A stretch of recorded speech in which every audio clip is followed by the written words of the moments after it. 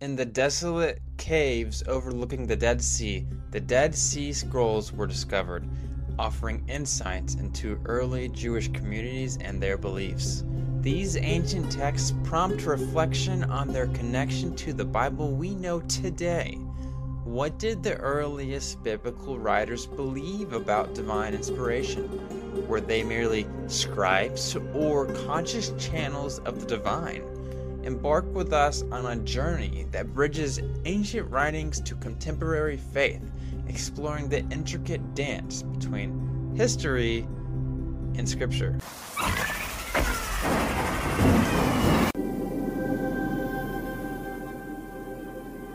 Hello, everyone. This is what your pastor didn't tell you. Today, I'm on with Dr. Kipp Davis. We're going to be talking about the Dead Sea Scrolls and the forgeries. We're going to talk about the authenticity of the Bible. We're going to talk about the reliability. You know, some people have said it proves the Bible right, and other people have said that it doesn't really help it very much. So we're going to talk about that today. How are you doing today, Dr. Davis? Oh, we're doing very good. How are you? I'm doing great.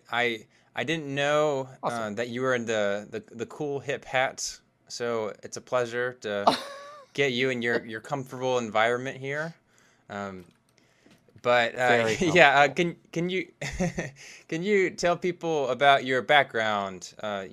Obviously the Dead Sea Scrolls, your school, experience with the Bible Museum. Don't go into a ton of detail because that could be a long story. But just tell people about your background. Sure. So, my name is Kipp Davis. I am a Hebrew Bible scholar and a specialist in early Judaism, early Jewish literature, with a particular focus on the Dead Sea Scrolls. I did my PhD at the University of Manchester under George Brooke, writing on traditions of Jeremiah in Second Temple Judaism. I have had postdocs at Trinity Western University and at the University of Agder on the southern coast of Norway, focused on work with actual scrolls fragments. I was part of the project in Norway to publish fragments and artifacts from the private collection belonging to Martin Skuyen. And then I was later asked to help edit and publish the fragments belonging to the Museum of the Bible, which turned out to be forgeries. And I was involved in all of that. So I now I have a YouTube channel, and I do lots of writing and just try and get scholarship out there about the Mm. scrolls, about the Bible, about early Judaism for the general public. Yeah, So yeah. I found a lot of value in your videos, which is a big reason thank why you. I've had you on here. If I want to know about the Dead Sea Scrolls, I'm probably going to go to you. There's a lot of bias from a lot of people that they just want to prove the Bible right or whatever. But as Christians, I think we should be concerned with the truth. Just humans in general, we should be concerned with the truth. So I'm really excited to have you on here to help us understand the topic better. So, what would you say is the significance of the Dead Sea Scrolls? So and just to give you a little bit of background of what we're talking about here, your audience, the Dead Sea Yeah. Scrolls are a collection of Jewish manuscripts, mostly written in Hebrew, but there are a number written in Aramaic and a few in Greek.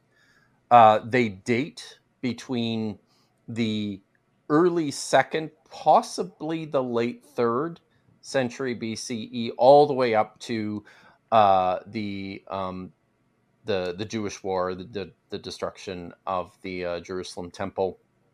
Um, in the scrolls that are associated with a an archaeological site on the northwest shore of the Dead Sea, known as Qumran.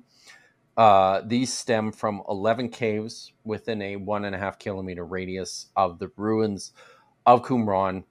And this collection, which is believed to have been either written by and or collected by the people who lived at this site, it comprises somewhere between 900 to 1,000 Hmm. individual manuscripts. These are highly significant because they represent far and away the earliest collection of any Jewish literature that we have of any kind Hmm. anywhere. They're incredibly important because they were discovered within Israel, within Palestine. There are plenty of Hebrew Bible manuscripts and other Jewish manuscripts that have come out of places like the Cairo Geniza, which is a very important collection of Jewish manuscripts that were discovered in Cairo. This is a collection of manuscripts that was discovered in the land of Israel. Um, they, because of the date of them, they represent a really invaluable window into this critical time period in the formative years of what we now understand to be rabbinic Judaism, and also the formative years of Christianity. Prior to our discovery of the Dead Sea Scrolls, the earliest copies that we had of the Hebrew text of the Bible dated to only about 1,000 or 900. There were a couple of scraps, one such being the Nash papyrus, is a papyrus fragment that was discovered in the 19th century, which contains text from the Ten Commandments, both Exodus and Deuteronomy, Hmm. the two versions sort of mixed together. But I mean, other than that, there was nothing from prior to the ninth or the 10th century. CE or AD. So, with the discovery of the Dead Sea Scrolls, among those 900 or 1,000 manuscripts, there's 200 to 250. I have put the count at 233 individual manuscripts of text that do appear in your Hebrew Bibles, in your Old Testament. And these all represent the earliest copies of these texts by an order of 1,000 years. So it's a tremendously significant find from from a text critical perspective in Hmm. terms of helping us to understand uh, the text of the Hebrew Bible. Um, Along with the discovery of the Dead Sea Scrolls, have come questions by scholars about such things as the shape of Scripture and the nature of Scripture in and around the time of Jesus, the nature of Judaism in and around the time of Jesus, um, the uh, the origins of Christianity. Is there a connection between the group of Jews who became followers of Jesus and this collection of manuscripts? The community who wrote and collected the Dead Sea Scrolls has been identified by scholars with a particular Jewish sect known as the Essenes. We know about the Essenes from both Josephus and from Philo, Hmm. and this was uh, an elite group. So these were educated people. Most of them were probably disenfranchised, disillusioned priests who were frustrated with the corruption and the bureau, bureau, bureaucracy and the politics within the Jerusalem temple establishment and the Hmm. Sadducites or the Sadducees. This is where most of the Essenes came from, but they appear to have been an ascetic group of some sort. They One of the mandates of the people who wrote and collected the Dead Sea Scrolls was that the end of the world was upon us. It was happening any day now. The last days were coming. Yahweh was going to come in and vanquish all the enemies of Israel, which at this point was mostly the Romans, but also other Jews that they disagreed with. Um, and he was going to establish his a kingdom of peace and prosperity for the new Israel. But they believed that they needed to go out into the wilderness in order to wait for this to happen. They Hmm. were they were pacifists. They were nonviolent. That being said, they harbored these rather vivid, violent fantasies about all the terrible things that God was going to do to everybody that they didn't like.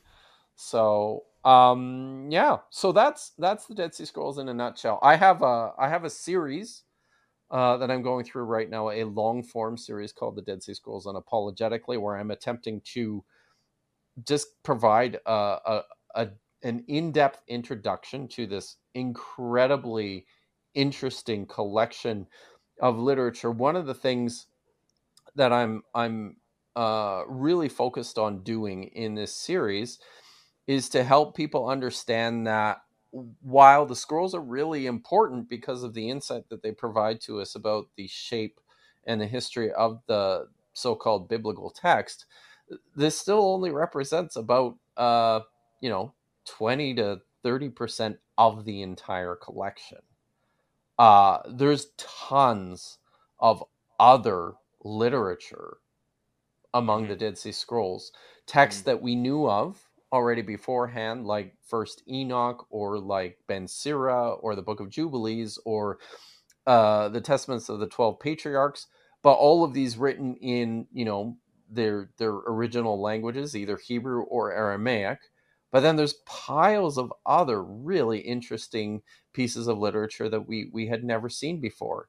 Hmm. Tons of psalms and poems and songs, individual rules written by the community about their ideals for how to be a um, a good upstanding Jew. There's calendars. These people were absolutely obsessed with correctly calculating the times and the seasons. The people who wrote and collected the Dead Sea Scrolls were not like most Jews who were observing a lunar calendar at this Hmm. time. The people who wrote and collected the Dead Sea Scrolls were convinced that, God mandated a solar calendar and he wrote this into the fabric of the cosmos. So they were very, very serious about this. There's tons and tons of interesting different types of texts Hmm. in the Dead Sea Scrolls, not just Bible. Yeah, that's crazy. So, obviously, there's a lot of people that are going to say like, hey, the Dead Sea Scrolls, they look exactly like, the Masoretic text, the previous text we had before, and that proves the Bible's authenticity. So, um, we'll talk about maybe the negatives or what people get confused about, Mhm. but let's talk about, I guess, how well would you say, like, what are the pros there? What are the good ways that it matched up with what we previously had? Oh, this is a question. This is a question asked by an evangelical, or at least a Christian.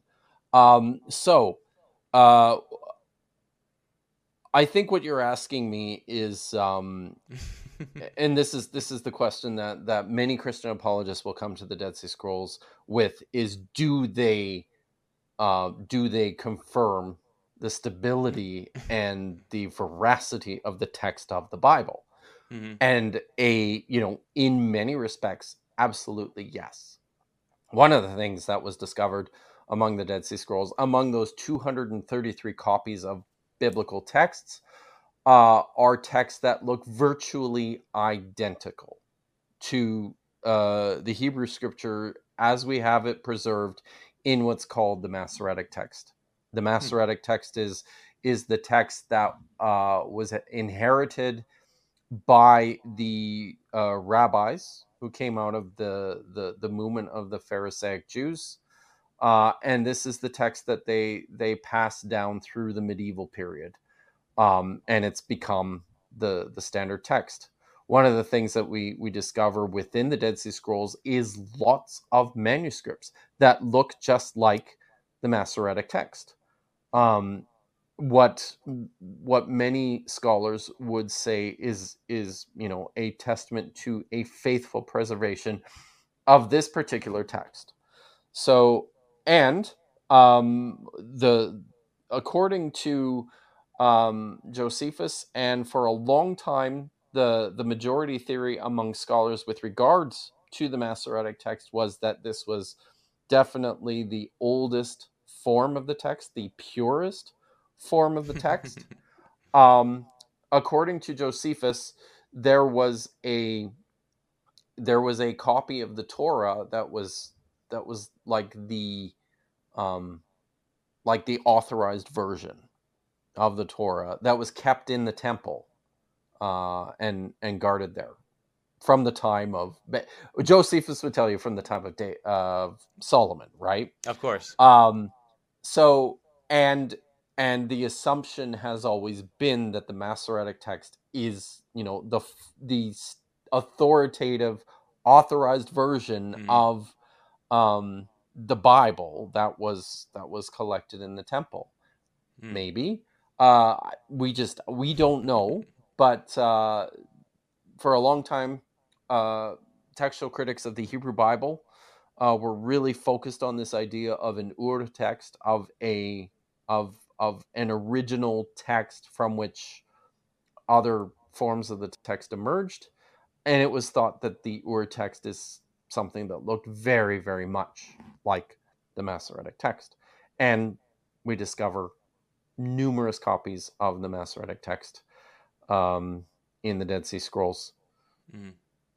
Interesting. Yeah, I didn't know that about Josephus. Of course, Mm, it's not like he has a, mhm. you know, a way to verify that, right? Well, and he was a Pharisee, right? So he was a well connected Pharisee Hmm. who was for his lifetime up until the Jewish War was certainly very closely connected to the priesthood in the Hmm. temple in Jerusalem. So I mean, he certainly knows things, but then Mm. by the same token, he's pushing an agenda as well. And I am not entirely convinced that everything he tells us about the shape of the biblical text uh, up to the time of the destruction of Jerusalem is Mm. entirely accurate. Interesting. Okay, maybe we can dive into that. So, that's I guess the good part. What would you say is the part where you see the Masoretic text, what we had for a long time, and then how the Dead Sea Scrolls might differ from that. I have to say one more thing here before we Go get for it. into this. Please So you do. should be really happy about the fact that I'm really focused on giving you guys the good news first. Um, the other thing that we discovered in the Dead Sea Scrolls is that there were copies of virtually every single text from the Hebrew Bible, from the Old Testament, except for the Book of Esther. There were no copies of Nehemiah found in the Dead Sea Scrolls. However, it's widely assumed that they had at least one or maybe two copies of Nehemiah because at this time, as far as we can tell, Ezra and Nehemiah were collected together as a single document. And we have a handful of fragments from, I believe it's two manuscripts of Ezra. Hmm. Something that maybe people don't have a clear sense of is that at this time, the early the last few centuries of the um, uh, pre-Roman period and the first uh, century of the Common Era, individual books of the Bible were circulated in individual scrolls. So when scholars find fragments, there's literally tens of thousands of individual fragments um, that we have been working hard to painstakingly reconstruct into what a manuscript might have looked like actually. So this behind me here is an Mm-hmm. example of exactly what I'm talking about. These are Mm. fragments from a manuscript of the Book of Psalms, and I have carefully examined and situated them based on what I think the original text looked like, and all the black stuff is everything that's missing. Right? Mm-hmm. This is what most of the text of the Dead Sea Scrolls look like. Mm.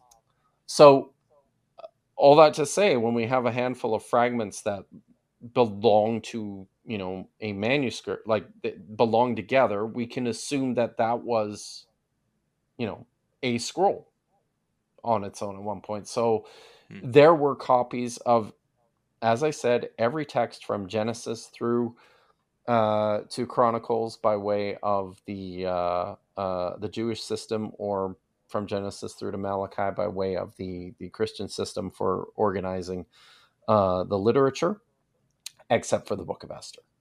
Cool. Before you Now, actually answer the yeah, yeah, question, yeah. um, you mentioned something. What were they stored in? Were they just a bunch of pots? Were they Oh, like lying in a so cave? there's a couple of different things. Yes and yes. Um, so the first of the Dead Sea Scrolls were discovered in these rather distinctive large clay jars, Mm-hmm. um, and they were extremely well preserved because they were inside these jars, inside a cave that was pitch black. So Hmm. the the enemy of ancient manuscripts, the absolute bane of their existence, is moisture and light. So they were Mm. preserved within these very dry caves that Mm. had no light in them inside these jars. Now, not all the scrolls were stored in jars, and I think there's some ongoing discussion among scholars about uh, about the nature of each individual cave. That's the other thing we need to grapple with here Mm. is not it appears that not all the caves serve the same function. It was originally thought that this group that lived at this site in Qumran, when the Romans were coming from Jerusalem in the year 70 on their way down to Masada, they basically stopped at the site at Qumran, and they they burned it down. Uh, the people who were living there saw the Roman legions coming, and so they Mm. quickly grabbed whatever they could and they fled. They took a bunch of this stuff and they stashed it in caves in an effort to keep it from the Romans. I don't know. I don't know how much I believe all of that.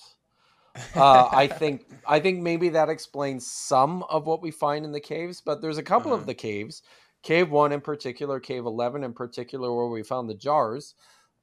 Some scholars have speculated more, I think, uh, pretty clearly, reasonably, that these might have been something like ancient genizas or ancient burial um, areas for retired manuscripts that you no longer use but are too valuable and too sacred to Huh. just dispose of. Now, some of the other caves look like they might have been stashes, Hmm. caches of manuscript for safekeeping. Uh, Perhaps the most important cave, Cave 4, where out of this collection of 900 or 1,000 manuscript, 50% of these were found in one place, that were found in K4. K4 is literally located within 100 meters of the site of Qumran. There are, um, it's a man-made cave, so it was carved out of the limestone by people, um, and it's inside the cave. They've discovered uniform looking holes and divots on the walls that archaeologists have speculated look like they could have accommodated some sort of shelving units. Hmm. So it looks like this might have been some sort of depository or a library, Hmm.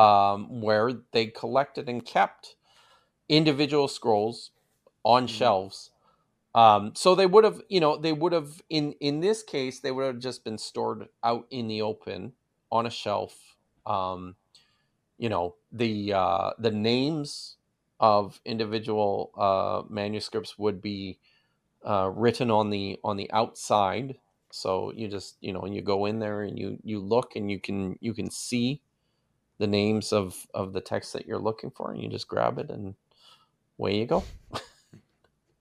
So That's awesome. No, I yeah, could just it's very cool. I can't imagine, putting these like really great like, the biblical text that, they saw, or even the non-biblical texts or whatever that means, right? The religious text, they found it so special and they're like, we'll just throw it in a cave. It's, Hmm. that's so fascinating to me. Yeah, yeah, it is. And I think this does raise another question, though, and maybe this is where we start talking about some of the bad news. Um, so uh, if you watch my series on the Dead Sea Scrolls, the third video in my series is titled "What is a Biblical Text?" Anyways, Mm, um, and this is, in my opinion, one of the central questions when it comes to examining and evaluating what's there in the mm, Dead Sea Scrolls, because they did not um, they did not identify what they understood to be Bible. They didn't have one. It's certainly not a Bible in the way that we think of the Bible. They had these individual texts that they understood to be important, to be authoritative, um, clearly sacred in many respects. One of the various ways that scholars, because they didn't have a list of what they considered to be in or to be out, mm, scholars have devised various ways of determining what the people who wrote and collected the scrolls understood to be authoritative or some form of scripture, although this tends to be a bit of an anachronistic term when applied to the period of the first century BC or the first mm, century CE. So one of the things that they do is they look at the numbers.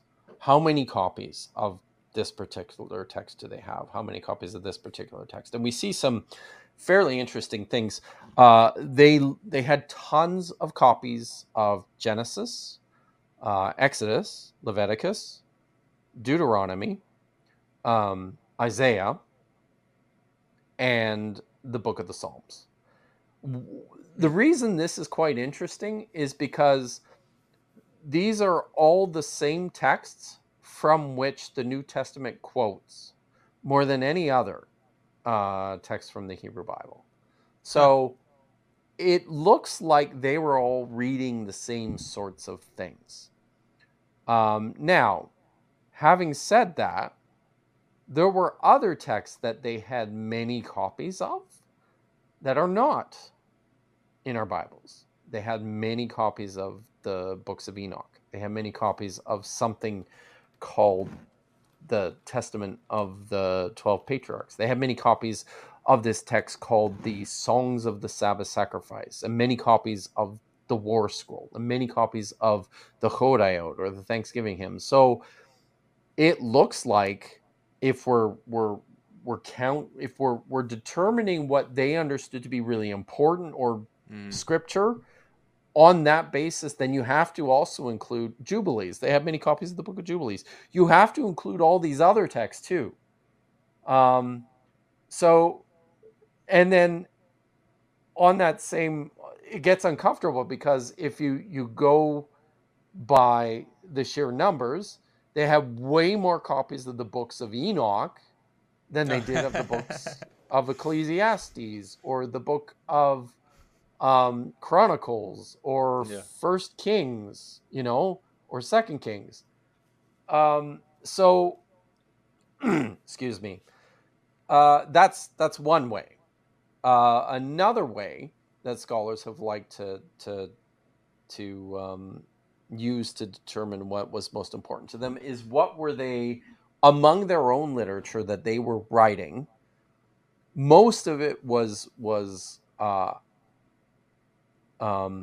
informed by the text of the Hebrew Bible, so connected one way or another to individual figures, individual texts, themes that appear within the Hebrew Bible. So scholars have looked and said, well, when they actually quote biblical, like when they quote a text, maybe that means that it's authoritative. If they're citing a piece of literature and then commenting upon it, that's an indication that it could be authoritative. And in that respect, yes, then we have, book of Isaiah, book of Deuteronomy, book of Exodus, but then also the book of Jubilees, the Jeremiah, or sorry, the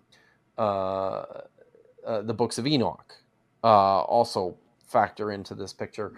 It's kind of a complicated mess in terms of deciding what's in and what's out, in terms of the value and the sacredness that's attached to these individual pieces of literature. But then I have a tendency to think also that scholars don't always see, and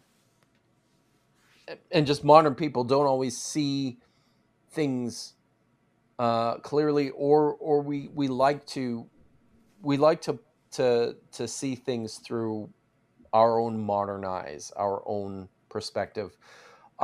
So maybe we're just wrong about connecting the citation of a particular text to its authoritative status. I did a lot of my PhD work in a very, very interesting text known as the Apocryphon of Jeremiah. This is a title that was made up by modern scholars for a collection of manuscripts which all preserve the same composition. And this is a retelling of the life and prophecies of Jeremiah. There's so much we don't know about what's going on in this text, except that Jeremiah seems to be making prophecies about the Hasmonean period, very similar to what's in the book of Daniel, but it's very clearly being delivered by Jeremiah. Because the manuscripts are super fragmentary, it's difficult to... Quiet, Alexa. Sorry about that. Because all the manuscripts... Oh, geez. All the manuscripts are fragmentary. There's open discussion and debate about, how even to arrange them and what order to put the individual fragments in. And I've made an argument in the book that I wrote about these particular manuscripts that one of the ways in which you can arrange these manuscripts, and I do this through judging just the physical remains and the damage patterns, and using, math and science that we apply to the fragments in an effort to reconstruct them. But I made an argument to suggest that when you lay them out and you organize them in this fashion, it actually kind of looks like this text could be a new version, a new form of Jeremiah Baruch, where, within the Septuagint, this is the Greek translation of the Old Testament. Within the Septuagint, there's a very different form of the book of Jeremiah compared to right the form of the book of Jeremiah that appears in our English Bibles. Followed directly by this particular version of the book of Jeremiah is the book of Baruch.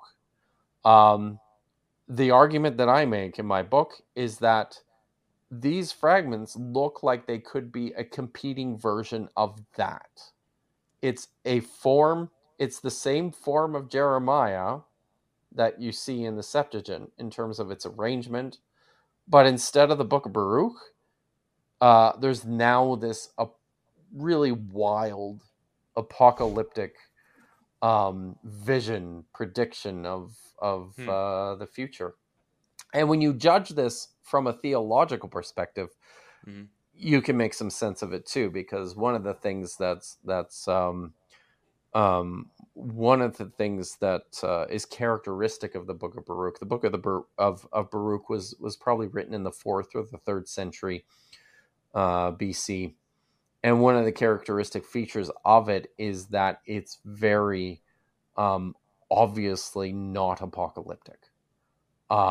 It has the message of the Book of Baruch is Hmm. basically very similar to it's a type of wisdom text similar to the Book of Proverbs or to the Book of Ben Sira, which was very popular around the same time, right? Hmm. But it reflects sort of a different situation, a different cultural social milieu. Um, the Apocryphon of Jeremiah is not that. It's quite different. So yes, I've talked a lot. I'm sorry. Sure. But you've got more to talk about. So, there's a specific Isaiah text that are very, very, very similar, and then you talked in your videos about there's at least a couple Isaiah texts that are very different, or they have extra words Mm. or something like that. Could you talk about that? Yeah, sure. So now the second video that I in my series is all about two manuscripts of Isaiah that were found in the first cave. One of them is easily the most famous of all the Dead Sea Scrolls, and this has a lot to do with just the history of the discovery, right? It was one of the first manuscripts to be discovered. Mm. It was the first manuscript to be identified. It caused an absolute sensation when they found it. And in many respects, the discovery of this manuscript, which is called the Great Isaiah Scroll, and it's on permanent display, or I should say, a replica of it is on permanent display at the Shrine of the Book in the Israel Museum in Jerusalem. And as an aside, I have been privileged to actually spend several days working on the Great Isaiah Scroll, the actual Great Isaiah Scrolls with the two scholars who published it, Eugene Ulrich and Peter Flint. Um, but it was such a sensational discovery because this is a completely intact copy from start to finish of the book of Isaiah that dates back to at the time they dated it to about 150 BCE, which was Hmm. astonishing um, when it was discovered, Hmm. given that there was nothing even close to it Yeah. that was that old. Um, yeah, I think it probably more accurately dates to about 100 BCE, and there's more recent work that's been done on that. But it doesn't change the fact that this is an immensely impressive, incredibly important discovery.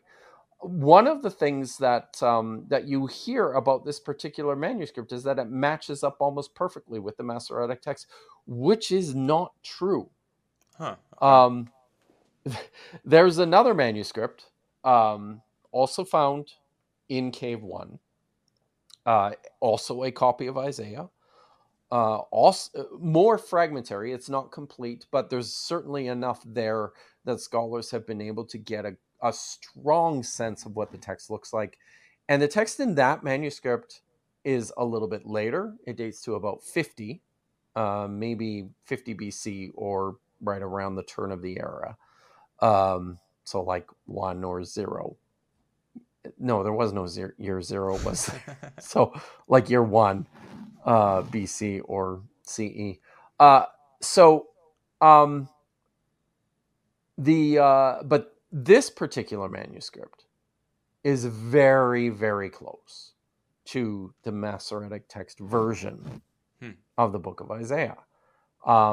There are only about 180 textual variants within this entire manuscript, and I think the book of Isaiah represents about 45,000 words. I think it's about that. Might be a little bit less. Might be 40-ish. So 186 textual variants out of, like 40,000. That's really impressive. But it is very different from the situation with the Great Isaiah Scroll. The really famous one actually has over 2,600 variants from Wow. the Masoretic text. Now, most of these are just matters of spelling convention and minor bits of detail, but not all of them. Some of them are actually quite significant.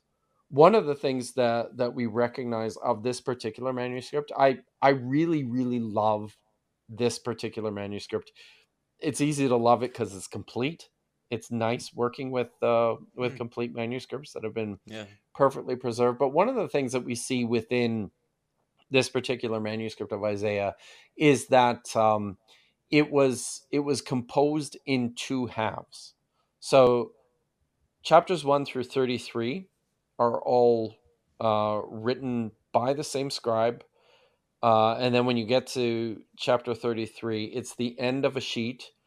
Manuscripts are made of individual hides of leather that are, stitched together after they've been written on. Each skin usually contains 3 or 4 columns of text, and then they're stitched together. So this chapter 33 appears and it ends at the end of a sheet, and then at the bottom are 3 empty lines, which is very interesting because among all the copies of the Dead Sea Scrolls that we have, among all the copies of all the Jewish manuscripts from this period that we have, these blank lines at the end of a text indicate only one thing, and it's always the same thing, and that's the end of a book, of a composition. And here it appears at the end of Isaiah chapter 33. And then Isaiah chapter 34 begins on a new skin. It's been stitched on to this to the sheet containing Isaiah chapter 33.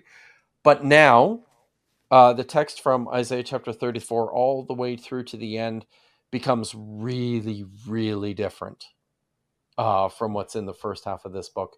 And there was an article that was written probably about a decade ago now, which very convincingly, cleverly demonstrated that one of the key reasons for the dramatic difference of this second half is that it was actually copied from an entirely different manuscript as that first half of 1Q Isaiah A. And we also know that the manuscript from which it was copied was damaged at the bottom, so that, parts of it were missing altogether.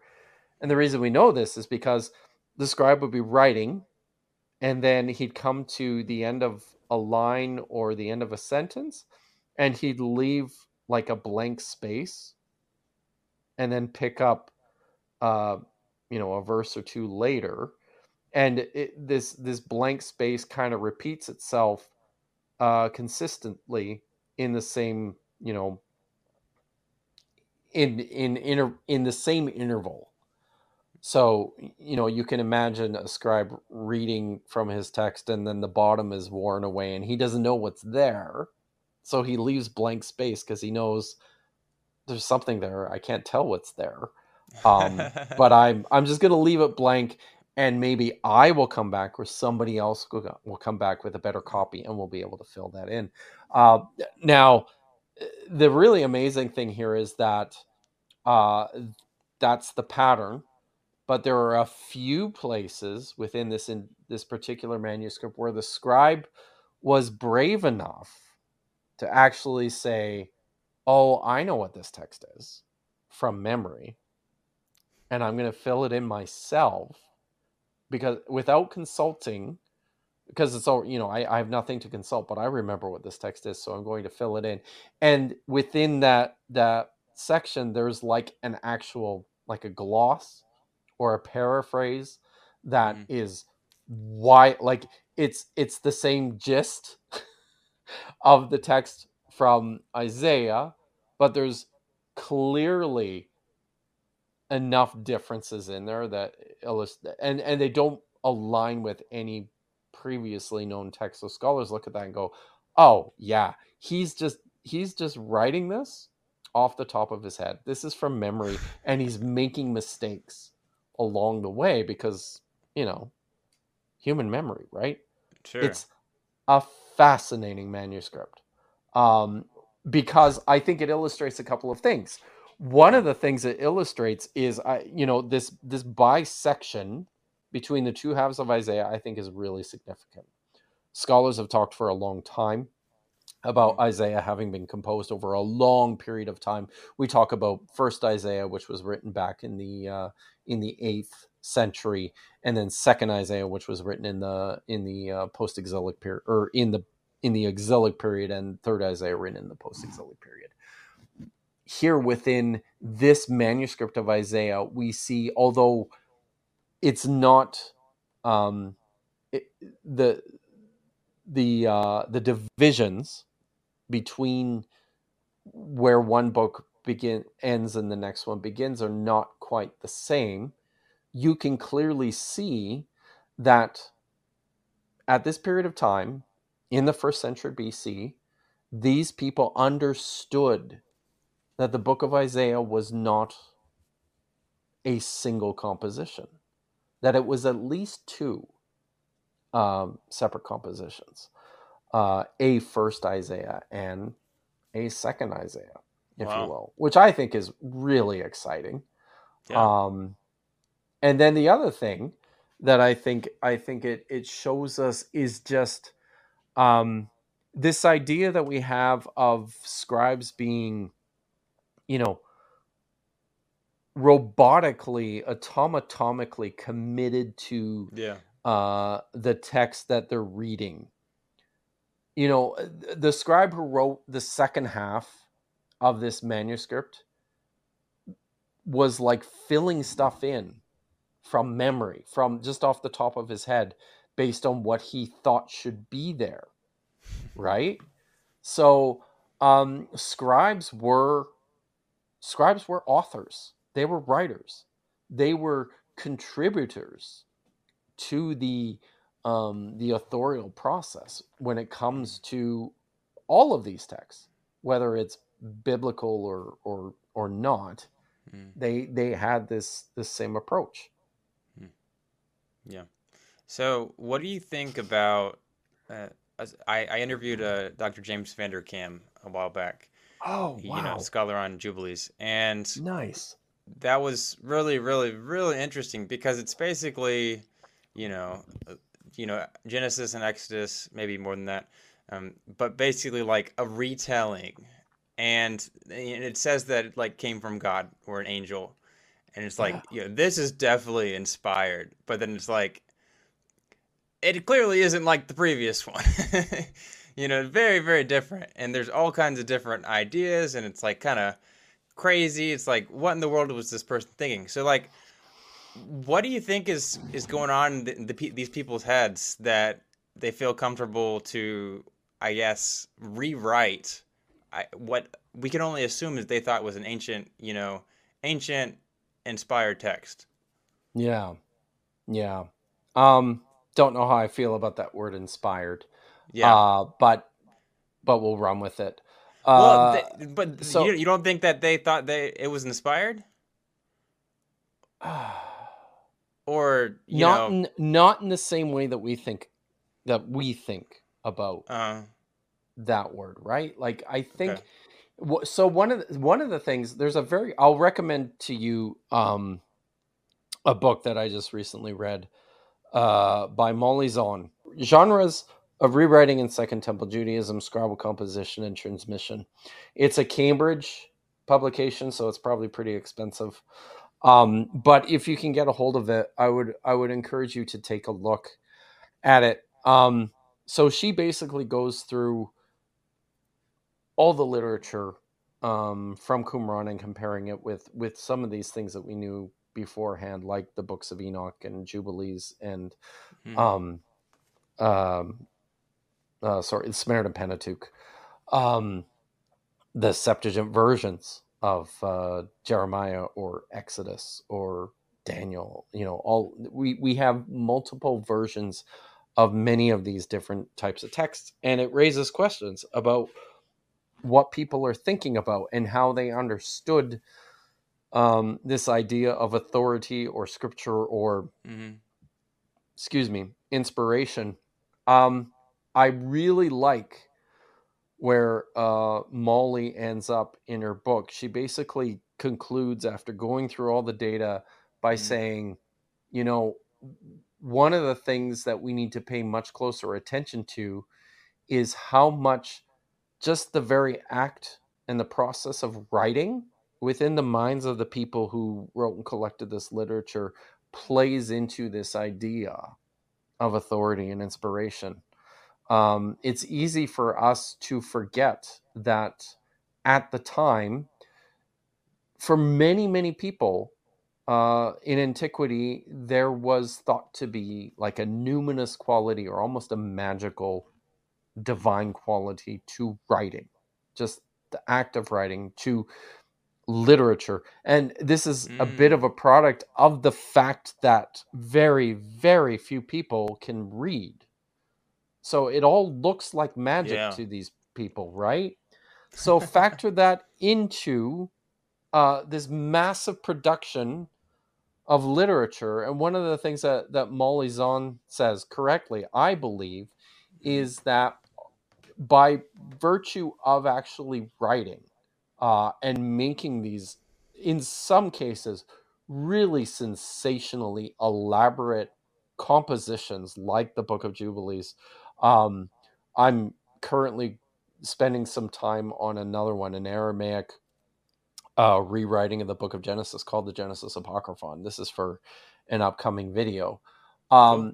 Just sensationally inventive, creative um, uh, ideas about what's going on, I guess, behind the text, Mm-hmm. what people imagine should be in the text, Mm-hmm. and we need to recognize that that's in their minds. I think this is part of it, right? Like inspiration and inspired text is not just the source, it's the product as well. By virtue of the fact that we're writing this stuff down, Mm-hmm. we are basically contributing to the extension or the preservation of the word of God.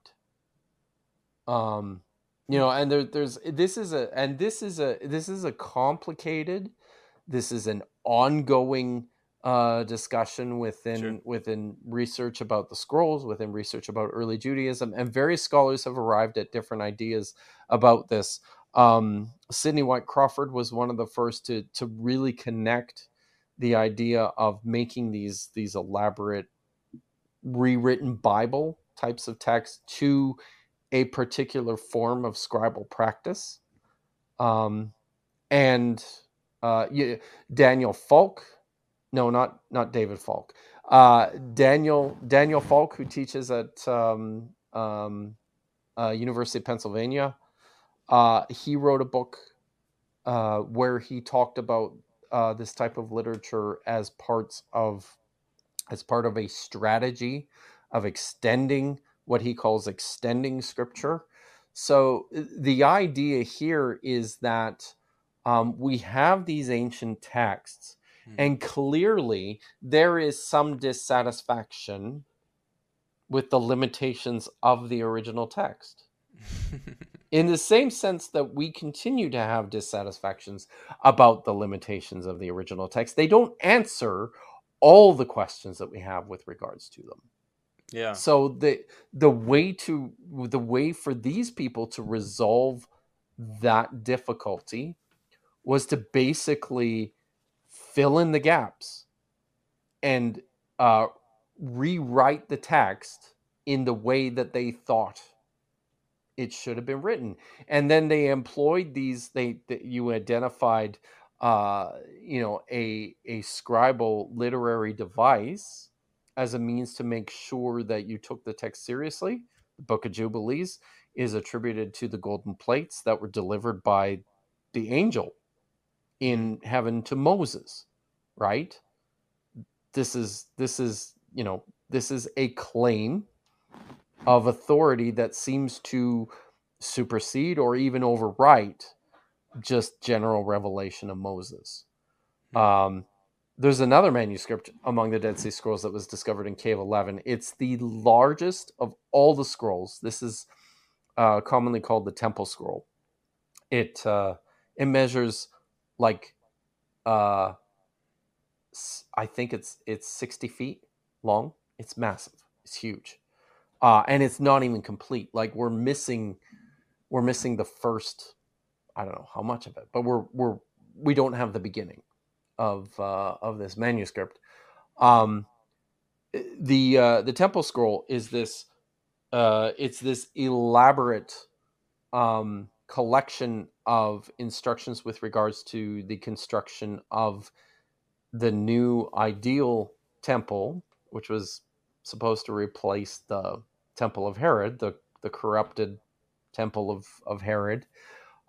It includes all sorts of laws about um, the proper officiation, the proper service of the new temple, the sacrifices and the rituals, and within there is just rewritten sections from like the books of Leviticus, Numbers, and Deuteronomy. Now, the key thing with the Temple Scroll Mm-hmm. is all of this is written in the first person, but all of it is then also attributed to Yahweh himself.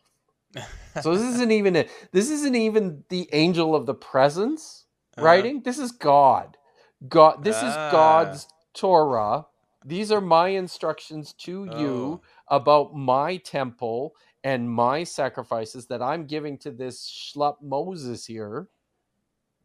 And but this is me. I am telling you what's going on here. And the writer of this manuscript has gone through all of these texts from Exodus and Leviticus and Deuteronomy and basically rewritten them from the perspective of God himself. I mean, you don't get that's a power play that you just yeah. that's it, right? Like it's Yahweh's Torah. It's not even a Mosaic Torah. So Well, that's dictation. That's yeah, what that's that dictation. dictation. Yeah. But yeah, so I don't know. This this whole this whole topic really excites me. Um, just because I think the field is wide open Yeah. within early Judaism in terms of how we understand uh, even what they understood Scripture to be, and then how they used it. Yeah. Um, they clearly understood that it was incredibly important. Otherwise, they wouldn't expend the energy that they did to um, to make it meaningful and relevant for them, which is why they ended up rewriting huge sections of it. Because, as I mentioned before, there's all sorts of questions that the Torah just doesn't address because Mm. it's already at that point centuries of years old. Hmm. Is that a term? Centuries of years? Or is it's already centuries old? I don't know. Can you have centuries of years? Sorry. That's like tens of years old. Yeah. That's a phrase, right? Okay. Yeah, Yep. yeah, that's awesome. All right. So let's see if there's anything else I got for you. Um, all right. I want to ask this incoherent question. Oh, You yeah. basically answered it, but I Was this the I want incoherent question that you sent yes. me? Yes, I sent you an Okay. incoherent question and I said I know this is an incoherent question, but I And would I like to ask it agreed. anyways. Yeah. So, how close are we to the original text? What we have today? Ah, that's a much more coherent question. Oh, okay. All right. I didn't understand. Yeah, I had a hard time understand. So, wow, how close are we to the original text? That's problematic because right away you have to, everybody has to agree on what the original text is Right. before we can decide how Yeah. close we are to it. Now, and this is a problem because so scholars, so what are we talking about here? Scholars are in almost universal agreement that um, the Torah of Moses wasn't written by Moses, that it was compiled from various sources, whether you subscribe to something like the documentary hypothesis or something like the supplementary hypothesis or the fragmentary hypothesis or the two source hypothesis with regards to the first five books of Moses. Scholarly consensus is that this is a later product that was compiled from various earlier sources. So, what are we talking about here? Are we talking about that product that was compiled from the earlier sources, or are Mm. we talking about the earlier sources? And it's not just with the Torah either. Are we talking about the um, Septuagint form of Jeremiah, which is Mm. 12% shorter than the Masoretic form of Jeremiah and in a dramatically different arrangement, which scholars are also in general agreement about as an earlier version of the book of Jeremiah? Or are we talking about the scroll that Jeremiah read before King Jehoiakim, uh, that the king then destroyed, and which the scribe Baruch had to rewrite? Oh, and by the way, when he rewrote it, the book of Jeremiah says that he added a whole bunch of stuff to it on this second version. So Uh-uh. I hope uh there's scholars have identified redactional layers in the book of Ezekiel. They've identified redaction Mm. or sections of the books of Proverbs, that the book of Proverbs that they think developed over time. I've already talked about the book of Isaiah. The book of Psalms is just a huge mess all on its own. These are individual uh, smaller collections that were put together and collected over a longer period of time. So right away, the question's problematic. When it Yeah. comes to the original text, we don't even know what we're talking about. Um, so here's the other part of the problem. The We have a manuscript problem. The Dead Sea Scrolls are amazing because they provide for us a window into this critical period of time. Uh, you know, first century BC, maybe second century BCE, through to the first century CE. But this is, you know, from most perspectives, this is already many years removed from the completion of most of the books of the Bible, and we have nothing at all prior to that. What we do have among the Dead Sea Scrolls, among other collections of texts that are quite a bit later, is a sense that there were these competing versions of the text that were um, promoted and propagated by individual sects of Jews. Um, the Samaritan Pentateuch is a version of the Torah that is connected to the Samaritan Jews who worshipped Yahweh on Mount Gerizim before um, well, before they were decimated by, was it Aristobulus, I think, or John Hyrcanus in and around 120. So we have these competing claims to the right text already Mm, in this period, to say nothing of the distant past and what preceded it. mm, um I've often told people that when it comes to the biblical text, and when it comes to really the history of Judaism, uh, we can go back to around the mid early Hellenistic period, maybe as far back as the late Persian period, so around mm, 400, and we can have a reasonably good sense of what people were thinking, maybe some of the things that we were writing down. But then we have this black box mm, that was created as a result of the Babylonian destruction of Jerusalem mm. in the 6th century, which destroyed everything. Wow. And as a result of that, we don't have any way to connect the material evidence that we have Mm, to what preceded it. yeah. So this is obviously an incredibly unsatisfying answer, um, because I think the question's too big. It's so big, in fact, that textual critics of the Hebrew Bible have all but abandoned any hope of finding the original text, just because Yeah. of all these attendant problems that come with it. But on the other hand, I would say I think it's a misguided search, just because I think for the people who wrote the manuscripts that we do have, the very idea of an original text just wasn't a big deal.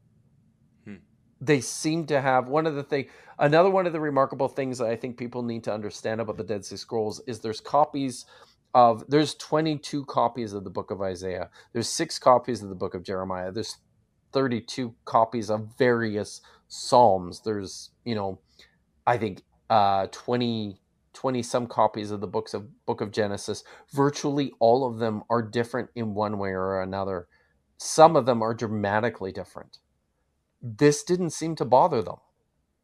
They didn't care about the differences. For them, all of it was incredibly important. And yeah. I think there's a lesson in there. Yeah.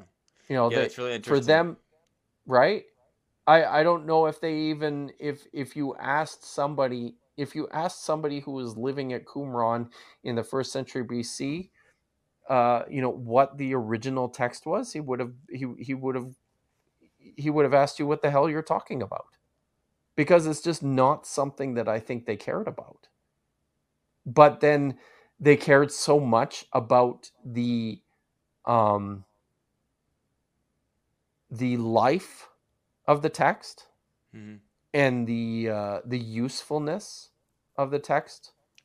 That's what was important, was that the text is something that we can use and that we can depend on. And mm, sometimes that meant i- preserving all sorts of various versions of the same thing. mm. Yeah.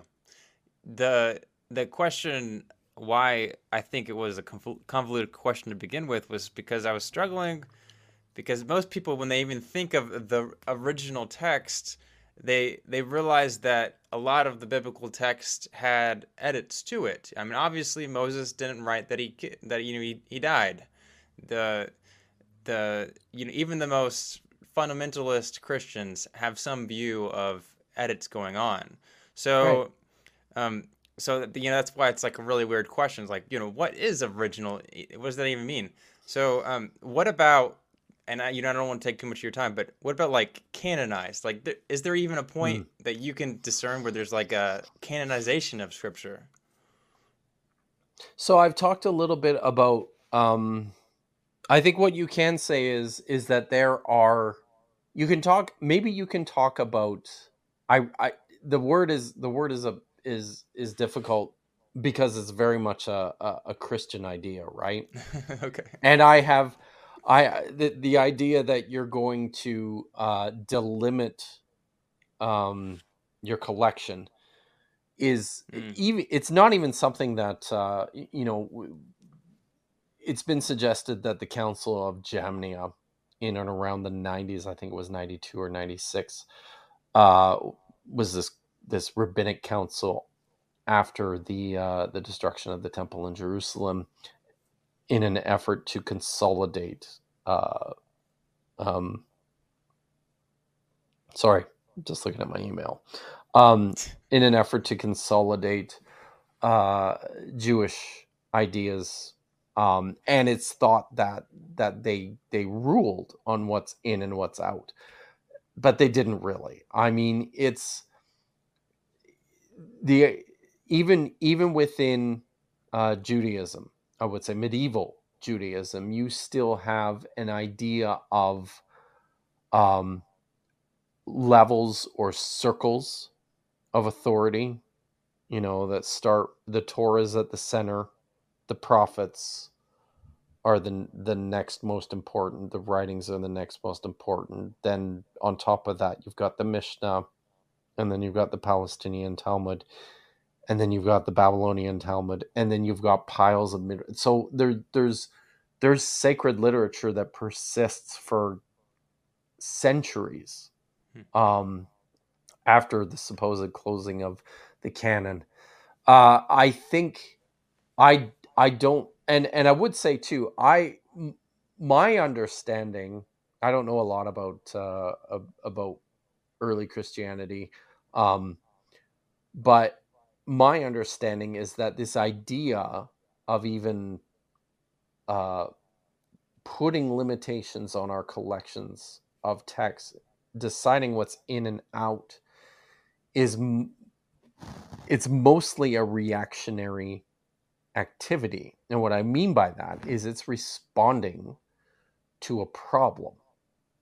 Um, so I think from that perspective, we need to think carefully about how we feel of this, how we feel about this idea Hmm. of what's in and what's out, by gaining a clear sense of why somebody even decided it was important to make this decision.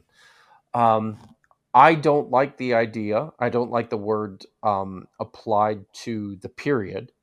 Um, the pre uh, the Second Temple period. Hmm. Something that people also tend to neglect is just uh, the importance relative to the text of the temple itself. Jude, Israelite religion and then the earliest forms of Judaism were a temple religion.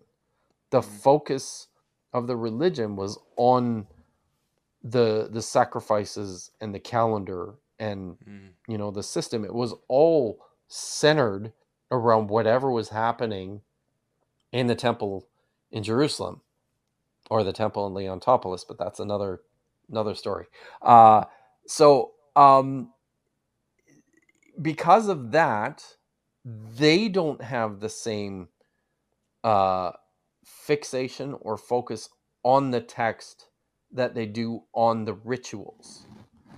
Um, so in this period in time, it does make sense that they're not even asking these same questions about what's in or what's out. I would say that it's all in. Um, if there's a canon, everything's in it. In terms of literary output, if you're copying a text, something, and maybe that's the best judge. These are all copies. What we have in the Dead Sea Scrolls are all copies of literature, of texts that were already written down. They're just writing them down again because they think they're important. They think they need to Mm, keep them. mm, Um, that's that's a basic definition of scripture in this period, and it's different from we have these two types of texts that come out of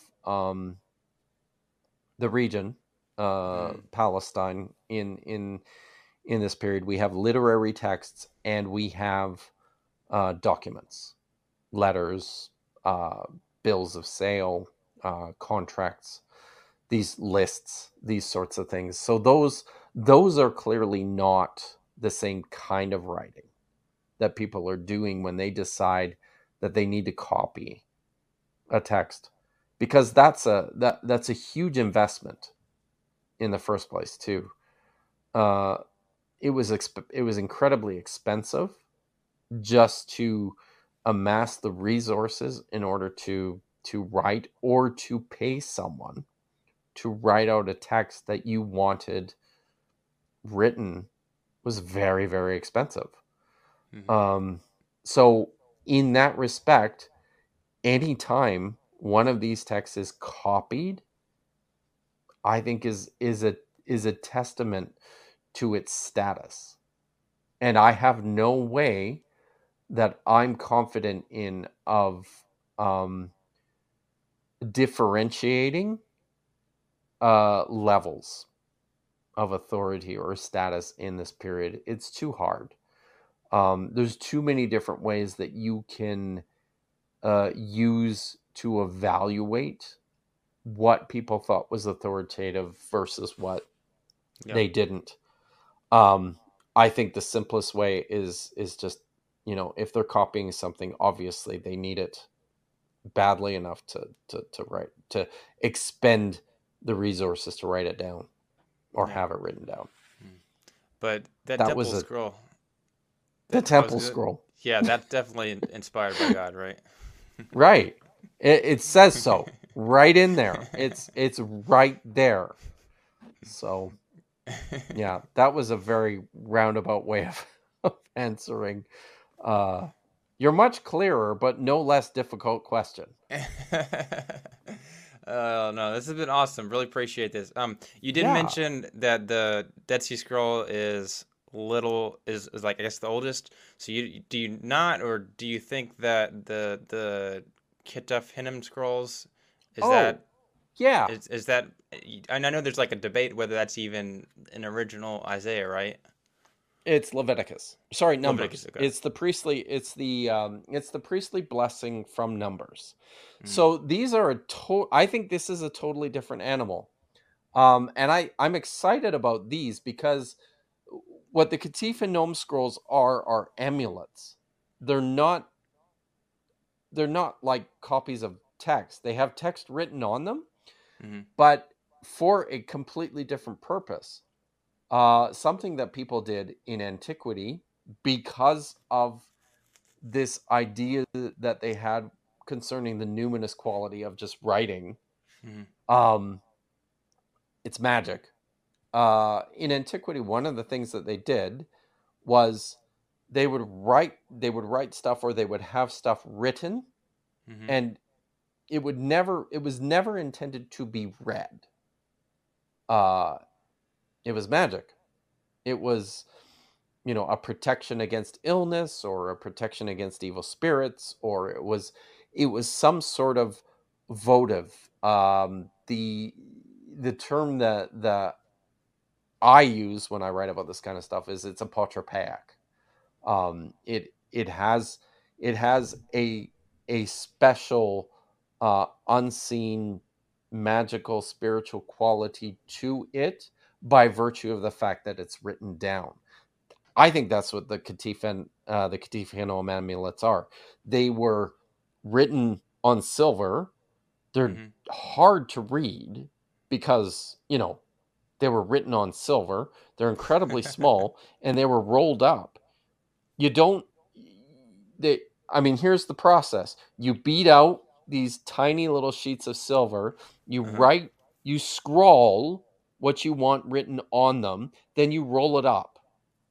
You're not going to unroll it so you can and then you probably wear it on a necklace or, in a pocket or something, because the function of it is to provide some sort of protection.